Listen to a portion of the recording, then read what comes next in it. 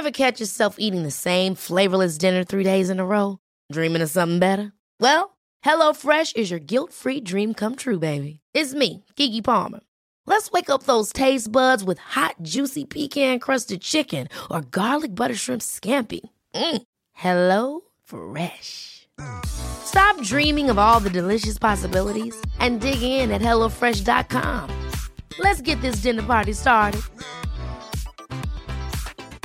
Hiring for your small business? If you're not looking for professionals on LinkedIn, you're looking in the wrong place. That's like looking for your car keys in a fish tank. LinkedIn helps you hire professionals you can't find anywhere else, even those who aren't actively searching for a new job but might be open to the perfect role. In a given month, over 70% of LinkedIn users don't even visit other leading job sites. So start looking in the right place. With LinkedIn, you can hire professionals like a professional. Post your free job on linkedin.com/people today. Here's a cool fact. A crocodile can't stick out its tongue. Another cool fact, you can get short-term health insurance for a month or just under a year in some states. United Healthcare short-term insurance plans are designed for people who are between jobs, coming off their parents' plan, or turning a side hustle into a full-time gig. Underwritten by Golden Rule Insurance Company, they offer flexible, budget-friendly coverage with access to a nationwide network of doctors and hospitals. Get more cool facts about United Healthcare short-term plans at uh1.com.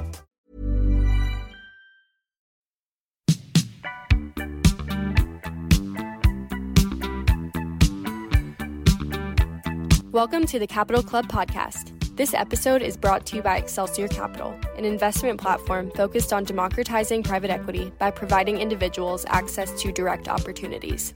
To learn more about the firm and the Capital Club community, visit our website at www.excelsiorgp.com and connect with Brian on LinkedIn.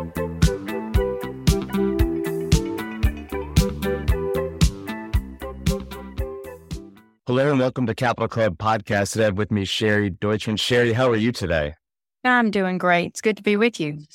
Absolutely. So Sherry was the founder of health revenue cycle company LighterLogic, a company she sold in 2016. In 2019, she launched Brain Trust, a peer-to-peer learning organization for women entrepreneurs to help them grow and scale their businesses. Sherry and her husband, Mark, are somebody who I have held in high regard myself and have seen just grow success upon success. So I'm excited to have you join me, and I appreciate the time. Thank you. I thank you for mentioning my husband too. He and I are very competitive. And when we were dating, we started sharing a lot of, asking each other questions about our respective businesses on every date. And I think that's probably why we're together. But during the first several years we were together, we had a dramatic increase in our net worth. And I think it was because of us pushing each other and being so competitive. So let's go there. Wildly successful business people on your own rights. You all have, different businesses. Mark is in real estate. You had this healthcare company. And it's interesting. We had coffee. We got introduced by a mutual friend. You're in Nashville, which is always really fun to have somebody in my backyard. And I knew you as a successful businesswoman who had a very nice exit. And when we met, it was mostly about Brain Trust. And when we did the pre-call, you really didn't want to talk much about your business. You wanted to focus on Brain Trust. And I just found that really interesting. Given the success you had and the exit you had, was it just immediately that you wanted to move into Brain Trust? Did you want to take some time off? Was this something that you'd always dreamed about pursuing? No, heck, in hindsight, I wish that I'd taken some time off.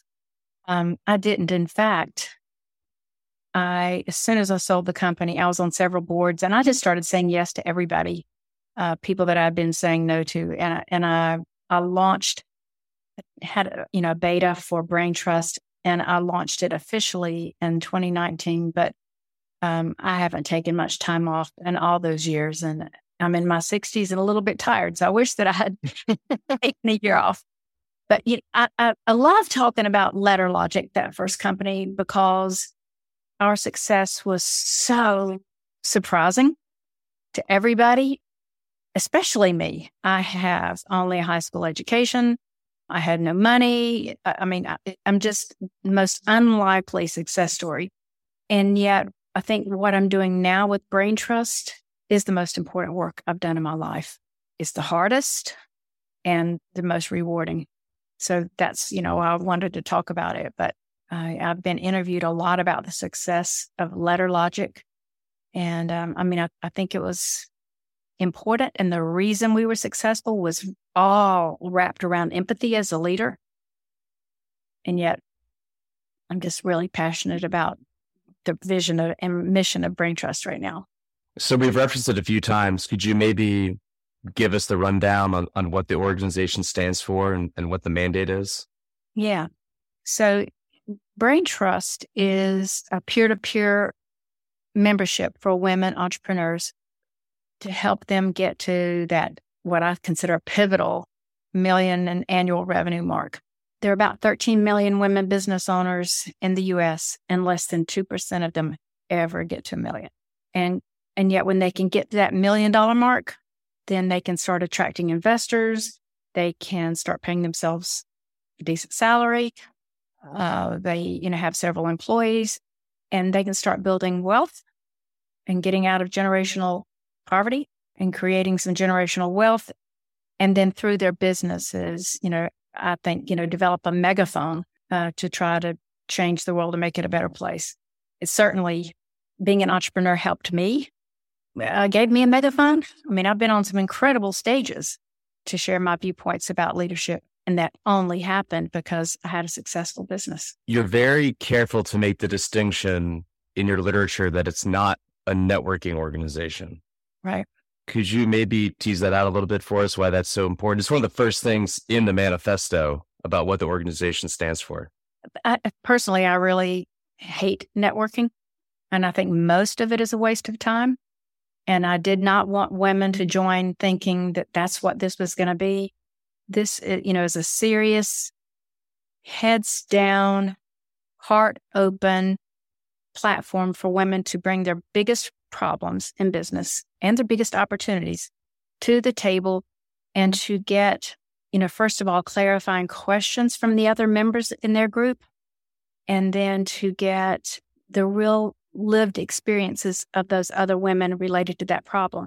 And networking is a natural byproduct that just happens organically, but I did not want women to come in with that mindset. So what is the problem that it is solving, in your opinion? You have some incredible, you mentioned one, you referenced some of these statistics, but, I'll list some of them on the website.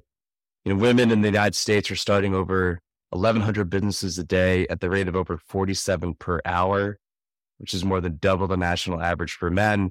And there are more, I'm sure you know them off the top of your head, but given all of this momentum and energy, what is this problem that Brain Trust is solving to get these women to that next level that you mentioned? A couple of things. First, we don't know what we don't know. And so when we bring the women together, we put a member in a group of 7. So she's with 6 other women who are nothing like her.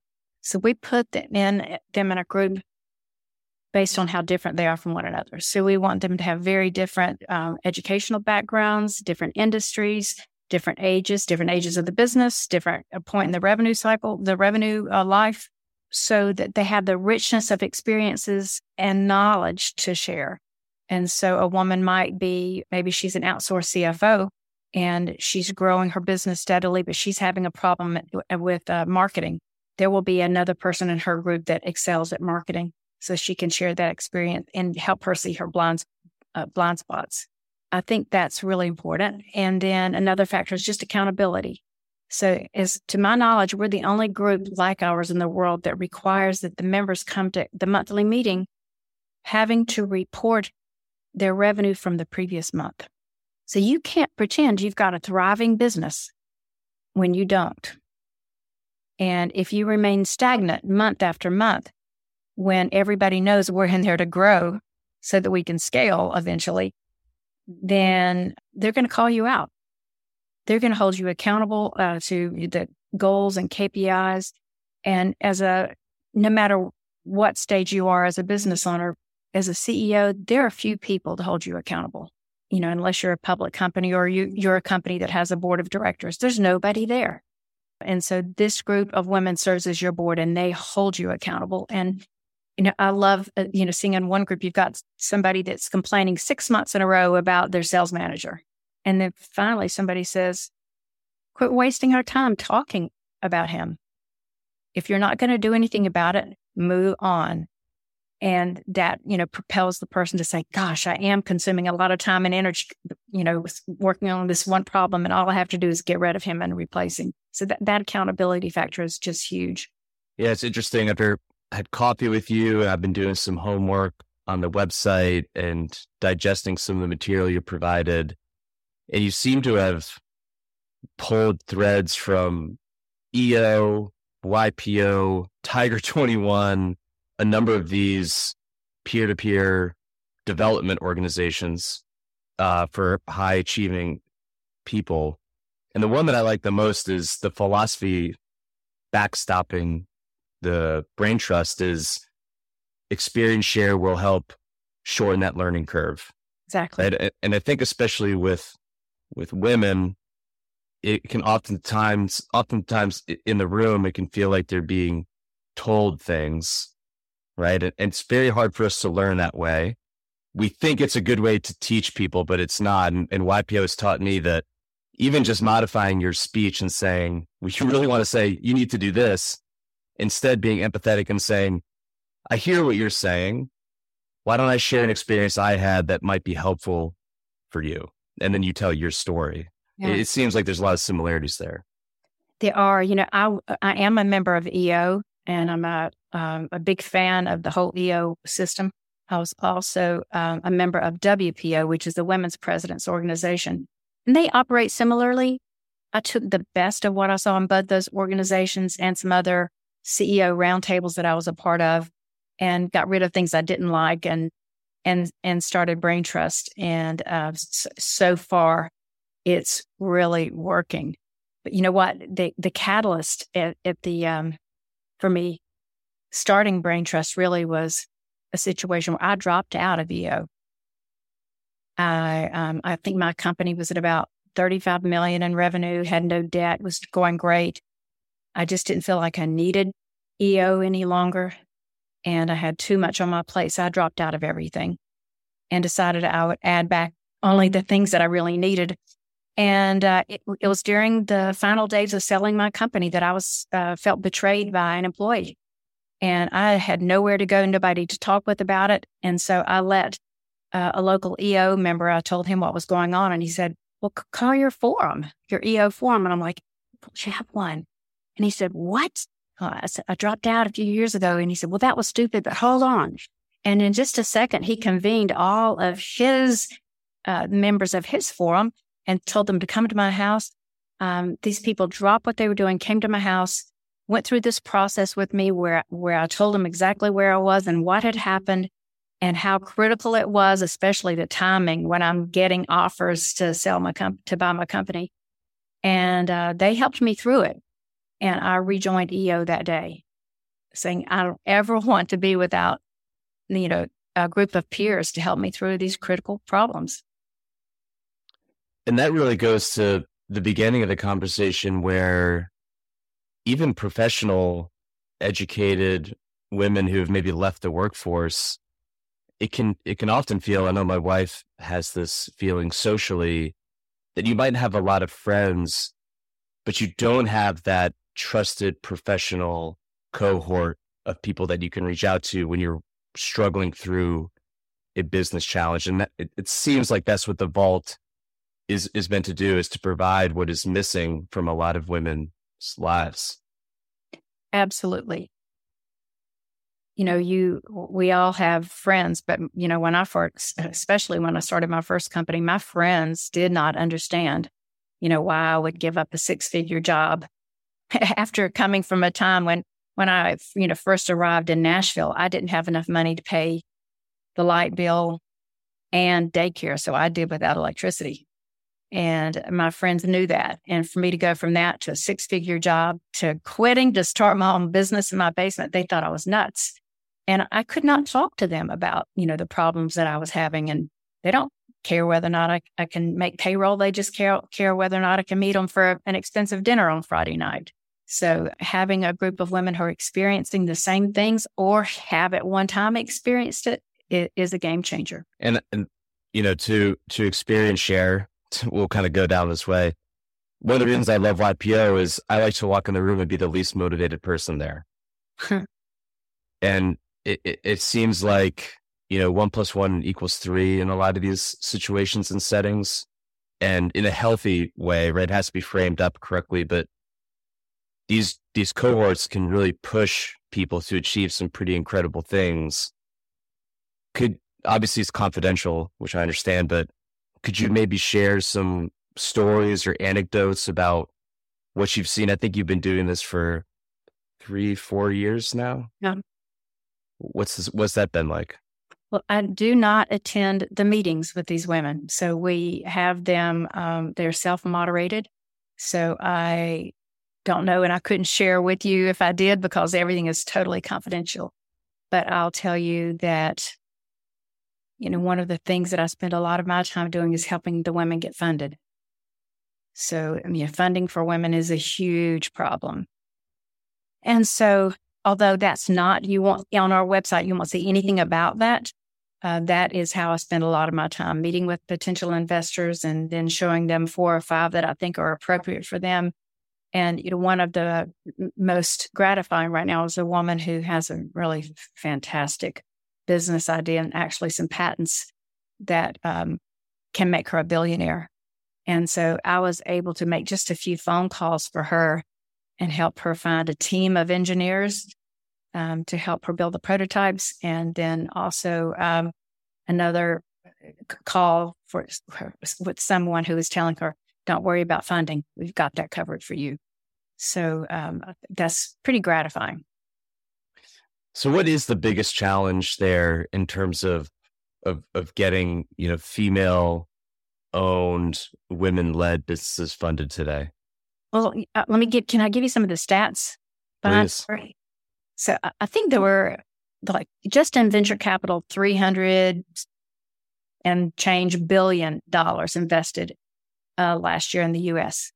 But women got 2% of that. Women of color got 1/3 of 1% of that. And yet the data, so you would think, well, women don't get funding because they aren't building good enough companies and they're not investable. And that's just bull. There have been a couple of studies over the last few years that totally decimated that suggestion. So there was First Round Capital. That is the company that funded Warby Parker and Uber in the early days, hence their name, First Round Capital. They studied this and just looked at their investments and determined that the ROI for women founders was about 63% higher than men. And then the Kauffman Foundation said at least 38% better. And then there was this incredible study with a lot of detail with the Boston Consulting Group, who looked at just this one VC firm and followed them over a 5-year period. I think it was a group of VCs. And at the end of the 5 years, found out that the women they'd invested in had 10% greater revenue. But the women had gotten just a fraction of the money. And so they extrapolated to determine if they had split that funding equally, 50% to men, 50% to women over that 5-year period, they would have made $85 million more. The data shows that women are a good bet. And yet we still aren't getting the funding. It's maddening. So I'm trying to change that. I'm doing my part by investing. I've invested in 20 plus women-owned businesses, and then this huge investment I'm making in Brain Trust, and just trying to bring attention to it and trying to shine the light on women that are just killing it, so people can see them. Then there are great opportunities there, and I need to open my eyes. And even if they looked at it selfishly, you're missing a lot of really good deals because you aren't looking for women. And I'm sure it's multifaceted, but is it in part just people want to invest with people that look like themselves? And so many of these venture capital and private equity groups are run by white men? Yes, it is. So there's quite a few now organizations that are mostly women. and VC and private equity that are looking to invest in just women. There's Golden Seeds in New York that invest only in women. And so there are people who are trying to change it. But I think there's just societal biases. I think it was Ernst & Young, and I wish that I had the exact stats, that not stats, a story about, this investor saying that he thought that the men who came in to present to him had a little too much swagger. And yet the women who came in to pitch that had the same amount of swagger, he thought they were, he just really wanted them to tone it down and not be so braggadocious. And it is invested in the men, even though he believed that the women had better business acumen. It was just about the swagger. It's crazy. So just the nomenclature that we associate with, confidence in a man versus a woman, it goes back to those societal norms that have been ingrained in our culture for a long time, right? So when you have been doing these fundraising efforts, when you're on the road show or making these phone calls, do you purposely seek out women investors? Or, are there enough of them to call, I guess is the question. Is that changing? Have you seen it change since you've been in business? There's a growing number. Yes. So I think it's growing dramatically. I'm not specifically seeking them out. I'm just trying to build a database of open-minded investors. And I'm, building a database of specifically what they like to invest in and at what stage. So I don't waste their time, and I don't waste the time of the founder taking her to somebody who's not ultimately going to be interested. I'm being very careful with the introductions. So let's go back and talk about kind of the format. So this is 7 people per cohort. You meet once a month. Yes. I'm sure similar to EO, YPO. You're not allowed to miss, can't be late. You have to show up prepared. Yes. How do you indoctrinate this training? Do you have somebody who's spinning up these cohorts and is taking lead for 12 months and they cycle through? I'm curious what the details are. So we do now, after learning the hard way, do a pretty significant vetting process, serious application and checking the references, and then an interview to see if there's really a fit. If somebody is, let's say, a learn-it-all versus a know-it-all. So we've had a lot of women, especially in the coaching world, who say, I want to join. I love coaching women. They're not going to get in. We don't want that mindset. So once we go through that process, then we do train them in our unique way of running a peer-to-peer organization, a peer-to-peer table.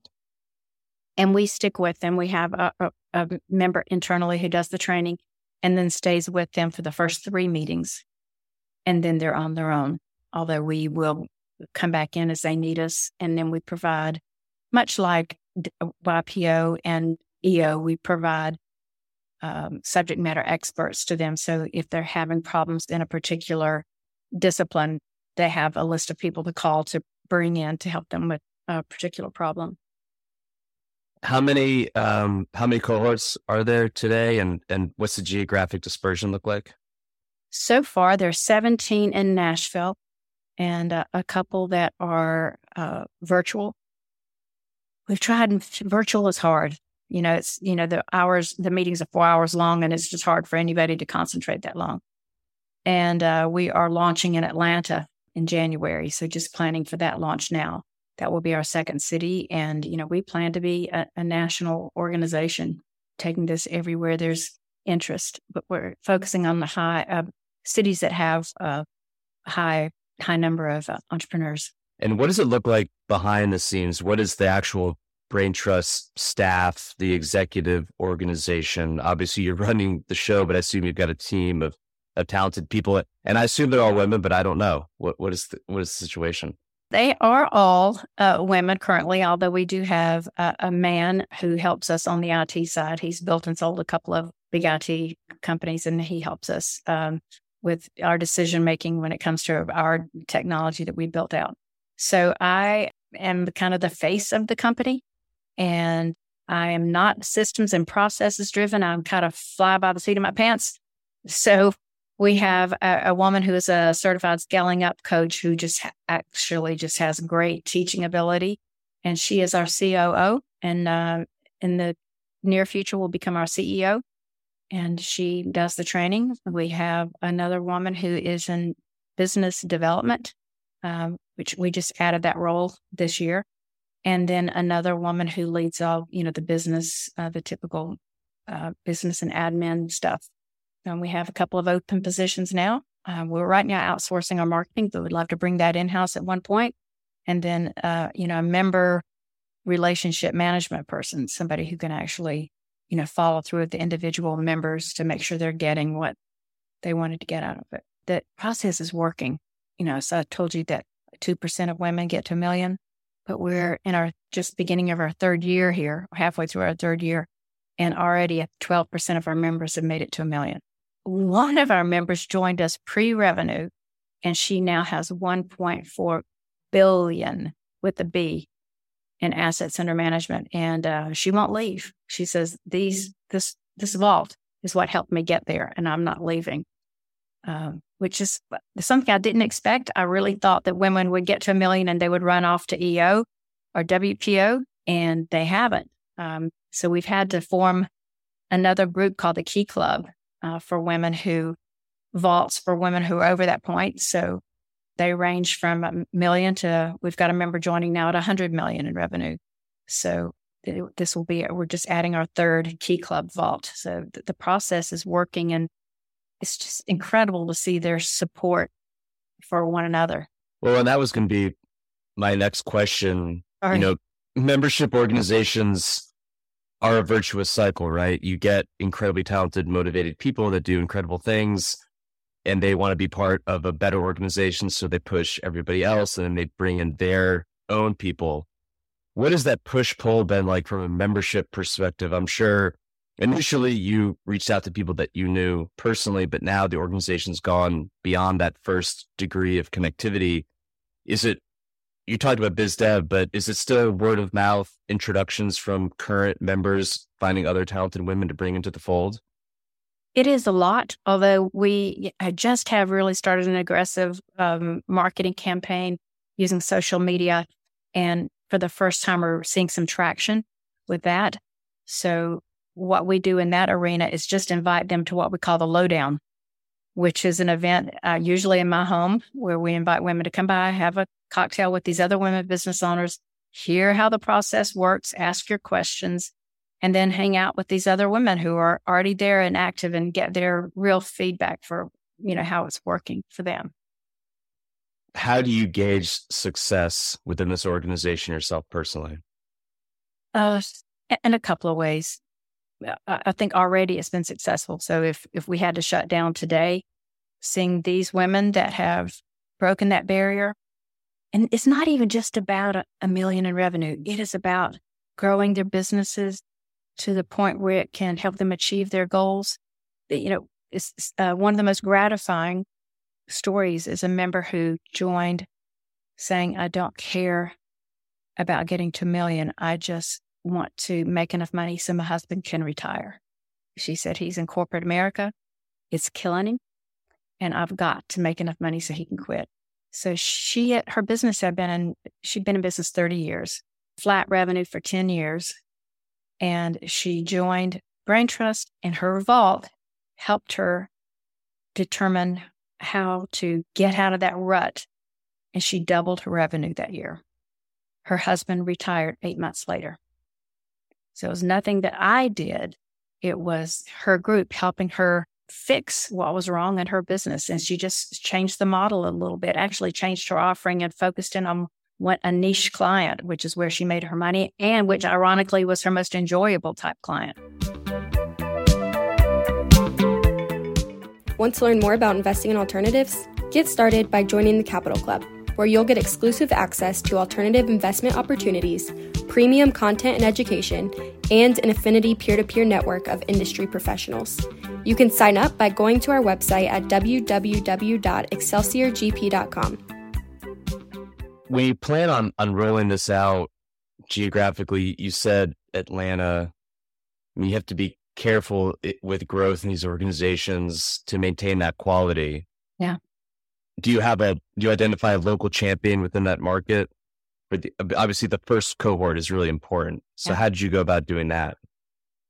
Well, we're still in process. So, I first reached out to Ernst & Young, EY, who, are just so good about supporting entrepreneurship. And they made some critical introductions for me there.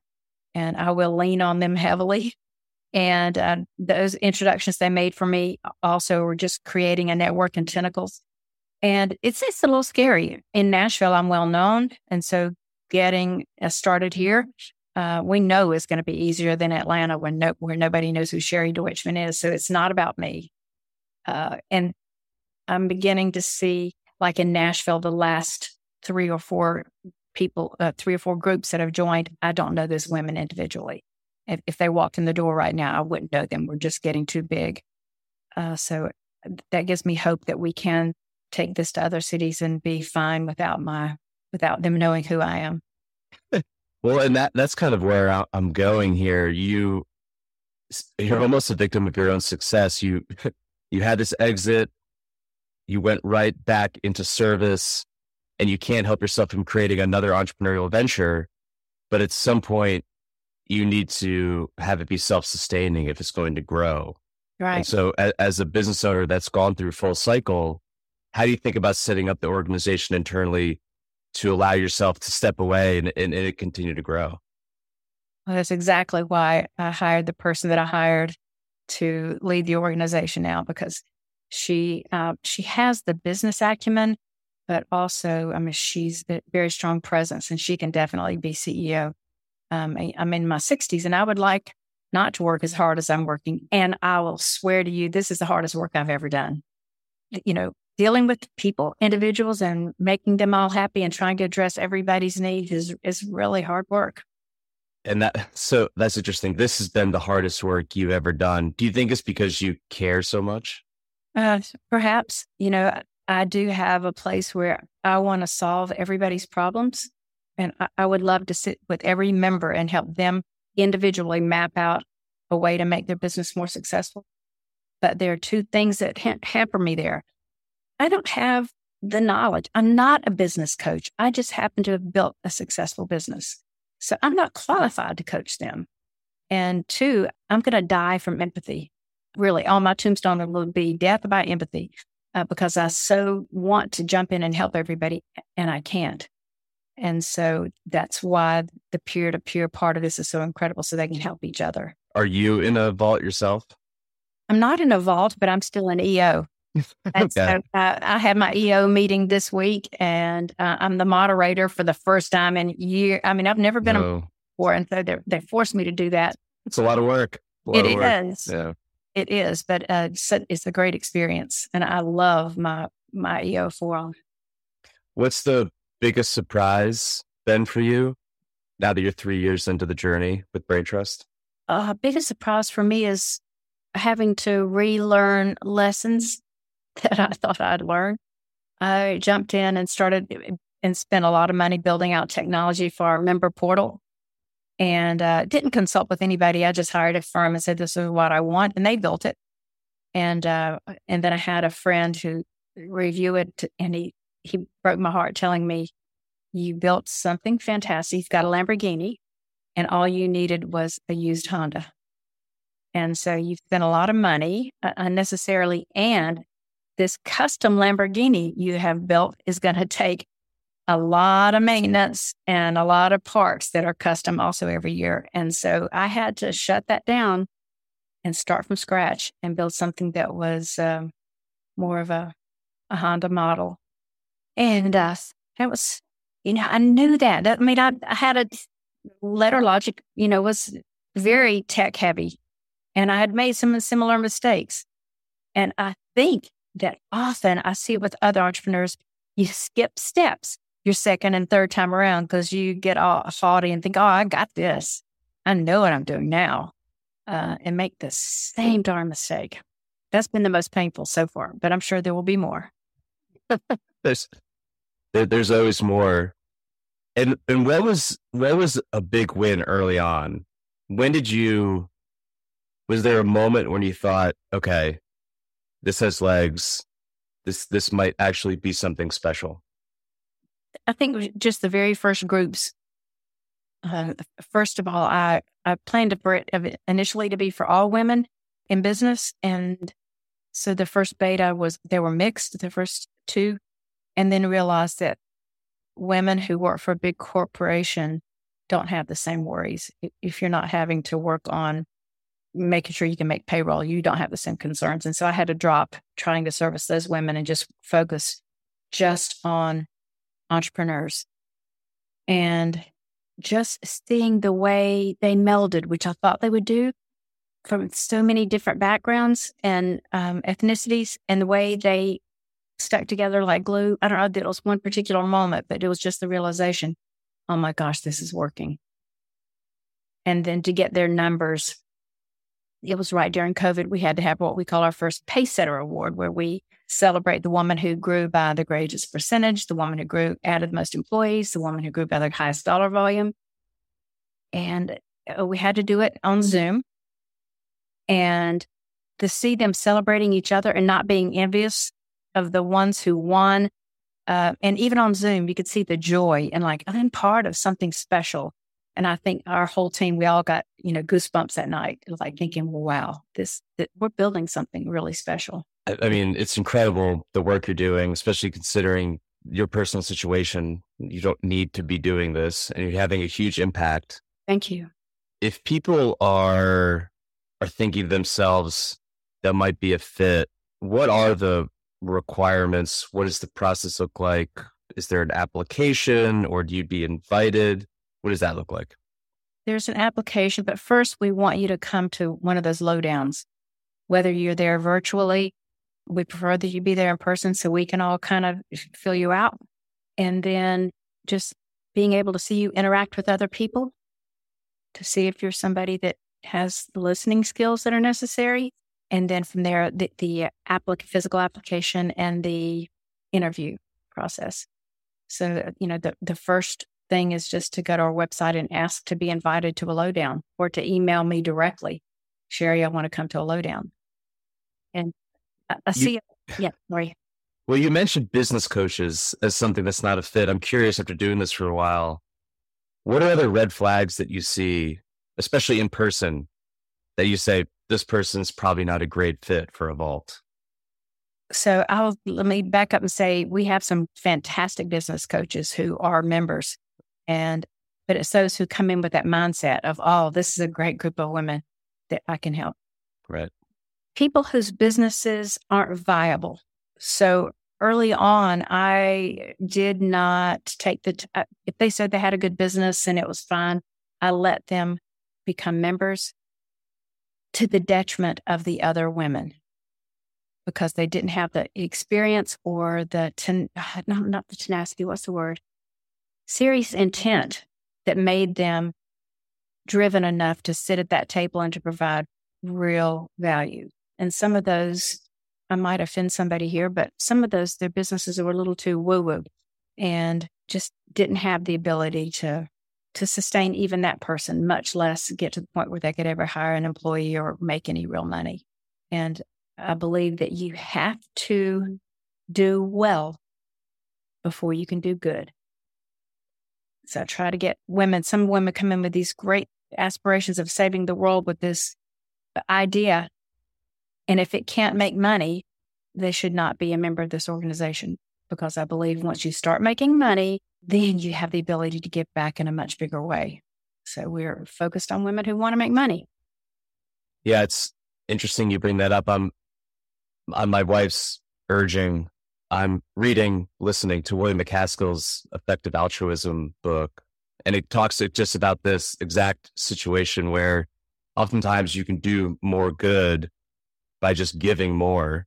And so you should pursue a high paying job or be an entrepreneur, because ultimately, as opposed to necessarily being a healthcare provider, you can actually have a deeper impact. And so it's really changed the way I think about my business and other people's businesses as well. So I'm glad that you are having that conversation internally. we're bumping up against time. I want to be mindful of your schedule. This has been awesome. Before we do some of the content information, a question I've started asking people as my business has grown. You have a lot on your plate. Your business is doing very well. What's a daily practice that you have found brings you peace in your life? Getting out to walk 5 miles a day. I try to get 3 miles before I go to work. I was taking phone calls during that time. And then I realized that just kind of amped up my stress. And just over, the last month or so, I've thought, I should be just using this as quiet time to walk and in the quiet and think, sometimes to listen to a podcast and not just jump right into phone calls. But that time, getting some vitamin D outside and getting some exercise, clearing my head is a good practice. Perfect. Sherry, I want to thank you for making the time to join us, and kudos to all the work you're doing. It's incredible. If people are interested in learning more about the work Brain Trust is doing, we'll include the link in the show notes. But what's the best way for them to find out more? Email me directly at SherryD, SHERRYD, at ourbraintrust.org. Perfect. Well, thank you so much for joining us today. Thank you. Thank you for having me. Thank you for joining us for today's episode of the Capital Club. If you enjoyed what you heard in this episode, please like, rate, or leave us a review, and stay tuned for our next episode coming soon.